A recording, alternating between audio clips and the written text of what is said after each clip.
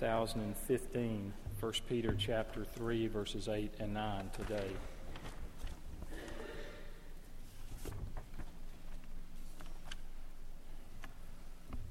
We observe the Lord's Supper this year, every other month, 6 times. And on the days that we do, we really try to plan the service to all lead up to that. So even this sermon and everything else leading up to the Lord's Supper. 1 Peter chapter 3, let me just say this before we look at it. Last Sunday morning, Dr. Ligon Duncan, the Chancellor of Reformed Seminary, was here. He preached from Psalm 119. And that sermon's on our website now if you didn't get to hear it. But also there was a luncheon for officers afterwards where we had about 45 or 50 minutes with Ligon doing a Q&A session that was very good. And it's also on the website, and I'd urge you to listen to that as well. Now, before I read the passage from 1 Peter 3, just by way of reminder, since it's been a couple of weeks since we were last together with 1 Peter, he's writing to believers who are going through very difficult times. The culture was very hostile toward the Christian faith at that time. And so he is describing the powerful testimony of Christian submission. He's written about the needs to display that Christian submission with bad government and with hard, difficult bosses. And then he talked about marriage and being married to an unbeliever, an unbelieving husband with a believing wife, and how husbands are to treat their wives lest their prayer be hindered. But now he's going to shift gears, and he's going to give a final word about relationships, and this applies to all of us, to everyone who names the name of Christ. So follow with me, if you will. I'll just read 2 verses, 1 Peter 3, verses 8 and 9. Finally, all of you, have unity of mind, sympathy, brotherly love, a tender heart, and a humble mind. Do not repay evil for evil or reviling for reviling, but on the contrary bless, for to this you were called, that you may obtain a blessing. Let's pray together. Father, we ask now that your Holy Spirit would open our eyes to behold wonderful things from your law. In Jesus' name, amen. So verse 8 begins with the word finally. In other words, to sum up all that's been said. He's summing up what he's been saying about human relationships. Want to know what Christian maturity looks like? Here it is. He's going to describe 6 qualities that ought to be displayed in the life of a believer. And he says, to finally, all of you. It applies to all who name the name of Christ. He gives these 6 instructions for us as we follow Christ. And we'll just go through them briefly as we prepare to come to the Lord's table. First, he says, have unity of mind, or be like-minded. You cannot force people to be like-minded. You cannot coerce it. You cannot program it. Alexander the Great had a vision that he wanted all the world to be one, to be together, to be of one mind, and he tried to do it by force with his armies. The Lord Jesus prayed that we, his followers, would be one. He did it with the cross.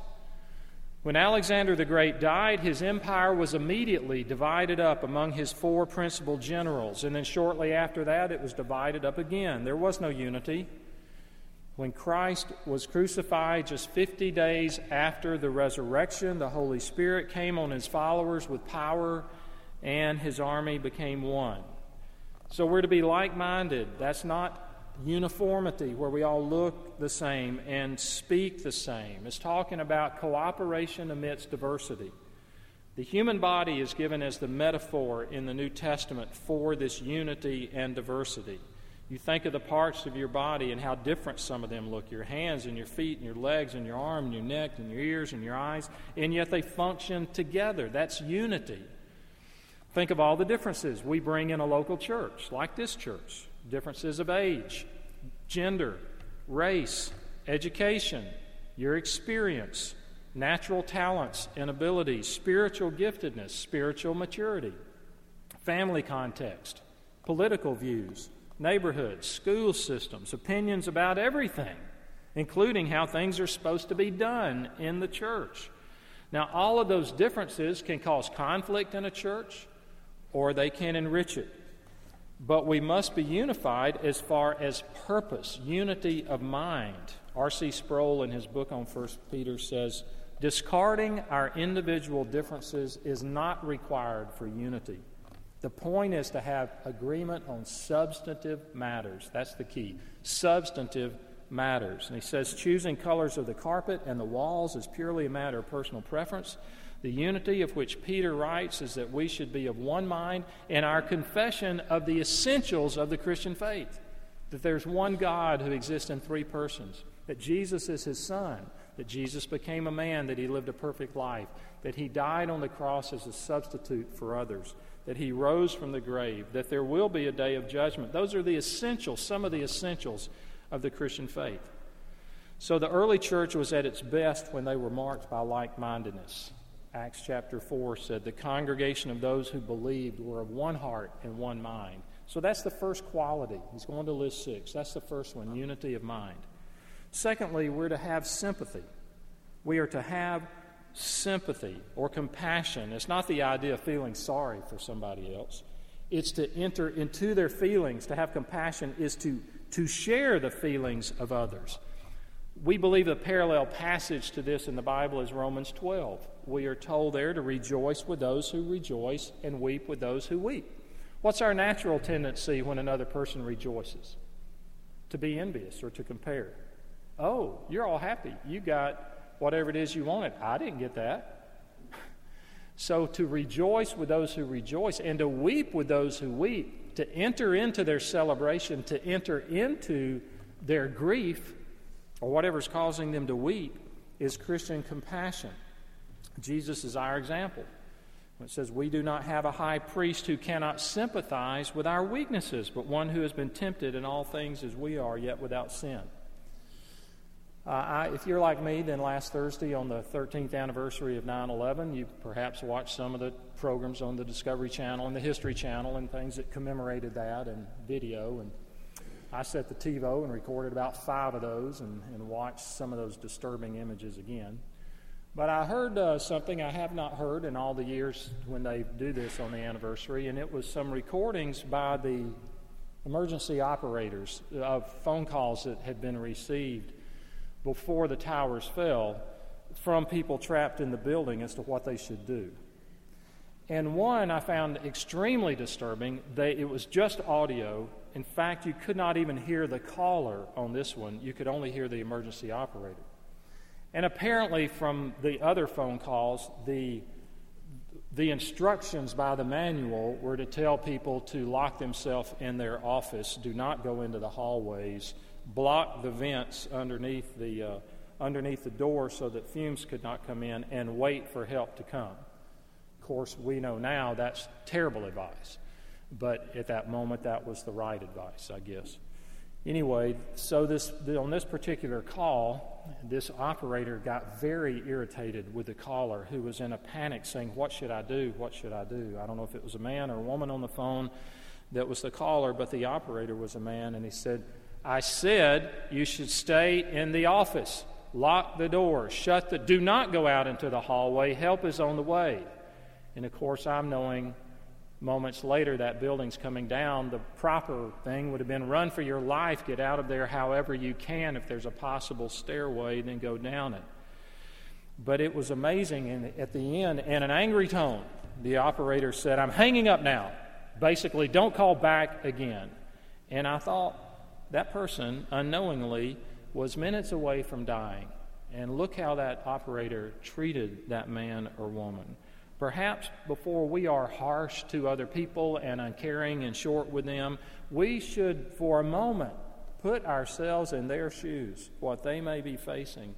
That is sympathy. That's what it's talking about, to enter into and sense with and feel with what the other person is feeling. A third quality here is brotherly love, it says in verse 8. When you think of the description of God's type of love in 1 Corinthians 13, we might conclude, well, there isn't much of that around. Larry Crabb, who's an author and counselor, he wrote, nice people are not hard to find. Churches, neighborhood parties, civic clubs are full of friendly people. Gracious people who would never make you the object of an unkind gesture are known to all of us. Good people, responsible people, kind people, moral people, generous people exist in tolerable numbers. but loving people are in short supply. You can be very nice and not loving. You can have great manners and not be loving. All of that may be nothing more than layers of self-protection. But are you a loving person? How can you become such? Well, by being His child, growing in Christ. The main metaphor for the church in the New Testament is the family, that we are adopted as God's sons and daughters through faith in Christ, that He now is our Father, and we as Christians are brothers and sisters. That means, in a general sense, that I am closer to a Christian brother who's in Nigeria or Singapore or China than I am with the unbelieving neighbor who may be right next door. 1 John says the litmus test of whether we know God at all is by this we know we have passed out of death to life, because we have love for the brethren. Fourth quality is a tender heart. It means to be kind-hearted, not hardened, not mean, not thoughtless. And Jesus was described this way. I don't know about you, but it's tempting as I get older and have gotten older, when kind of you have your close friends and you're not looking for more. You know what I mean? Most people, if they have 3 or 4 close friends, that's it. And then they have a smaller group, maybe up to about 30, and they kind of move through life with that group, and they don't want to expand that group. It's tempting just to see others as a nameless multitude out there and kind of ignore them. Nancy Ortberg is an author, and at one time she was an emergency room nurse. One night she wrote about how she witnessed an astonishing act of leadership. She said it was about 10:30 p.m. The emergency room was a mess. I was finishing up some work on the charts before going home. The doctor with whom I loved working was debriefing a new doctor, a much younger doctor, who had done a very good, competent job. He was telling him what he'd done well and what he could have done differently. Then he put his hand on the young doctor's shoulder and said, "When you finished, did you notice the young man from housekeeping who came in to clean the room?" There was a complete blank stare on the young doctor's face. And the older doctor said, "His name is Carlos. He has been here for 3 years. He does a fabulous job. When he comes in, he gets the room turned around so fast so that you and I can get our next patients in quickly. His wife's name is Maria. They have 4 children. Then he named each of the 4 children and gave each child's name, age." The older doctor went on to say, "Carlos and his family live in a rented house about 3 blocks from here in Santa Ana. They have been here from Mexico for about 5 years. His name is Carlos," he repeated. Then he said, "Next week, I would like for you to tell me something about Carlos that I don't already know. Okay? Let's go check on the rest of the patients." Now, it's possible for us to learn to become more compassionate. We can do that. This is not a huge thing, but the Holy Spirit, with His help and our awareness, we can care more about people. Sometimes it just starts by asking about another person's situation. Now, I'm in a unique vantage point as a pastor, and I know that. But a number of years ago, there was a family that had been here, and they were moving away.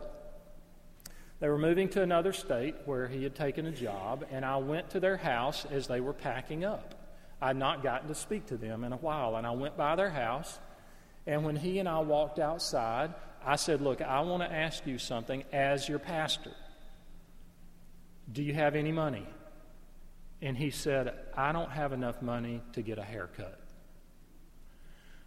A couple of phone calls, and the very fund that we're using today, the Deacons Fund, and our deacons got involved, helped pay for the move, help supply for the family. Now, I'm in a unique position. I'm not saying everybody can go do that, but we can ask questions. We can inquire about people rather than just assuming everything's fine and moving on. Fifth quality is a humble mind. Not much on this. Humility is knowing who you are and the source of your strength. Basically frees us up to love others, because our security is not whether this person accepts me or not. My security is with Christ. I am loved by Him. I am secure with Him. So I can love another person because I'm not dependent on them accepting me or giving me the response I need. Last, forgiveness. This touches all the others. Being able to forgive others is a sign of spiritual maturity. It's the spiritually immature person who holds a grudge. who can't forgive, who can't let it go. Remember what happened when the temple guards came to arrest Jesus in the Garden of Gethsemane? He had gone there to pray. He had taken a handful of his disciples with him into the garden. He prayed all night there. On the night he would later be arrested in the early morning hours. And Peter is one of those. Peter, who's writing this, was one of the 4 disciples that Jesus had with him, the 3 or 4 that were there. And when the temple guards, this is not the Roman guards, this is the temple guards, when they came to get Jesus, what did Peter do? Remember how friendly he was to the high priest's servant? He cut his ear off, right? Do you really think he took the sword and said, I'm going to aim for his ear? No, he was trying to kill him. He was trying to come down right on his head from all indication. It was a glancing blow and chopped his ear off. And Christ rebuked him for that. That's Peter who's writing these words to see the change now. And so he tells us that we should not return insult for insult, so to speak. That we should not repay evil for evil, but on the contrary, bless, for to this you were called, that you may obtain a blessing. There's Paul, who is the man who'd used every means at his disposal to oppress and persecute early Christians, and he becomes a believer. And he never used human weapons to fight God's battles after that. And he writes in Romans 12, again the parallel passage to 1 Peter 3, do not repay anyone evil for evil. Be careful to do what is right in the eyes of everybody. And so we are to be forgiving. How can this happen? I mean, how in the world can this happen? Well, it only happens when we come to know Christ, when we know Him as our Redeemer, and the Holy Spirit comes to indwell us. And then we are His children, and we progress in the process called sanctification.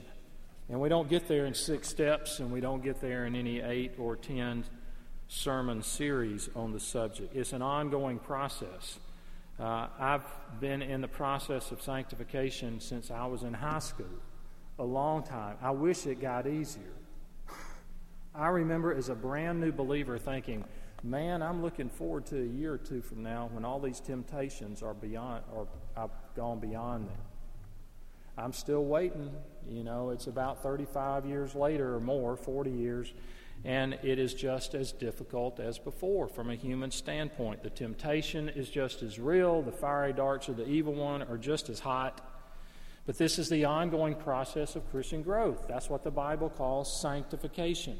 And the overflow, as we do what Ligon Duncan said last week, meditate on God's Word, pray God's Word back to Him. We fellowship with other Christians. We partake of sacraments like the Lord's Supper in faith.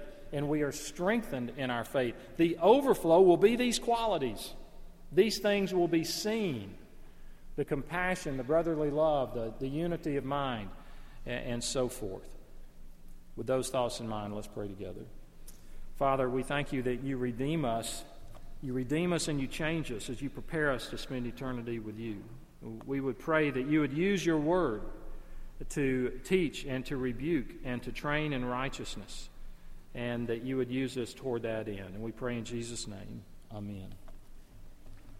Let's prepare to come to the Lord's table by standing and singing the power of the cross. Let's stand together.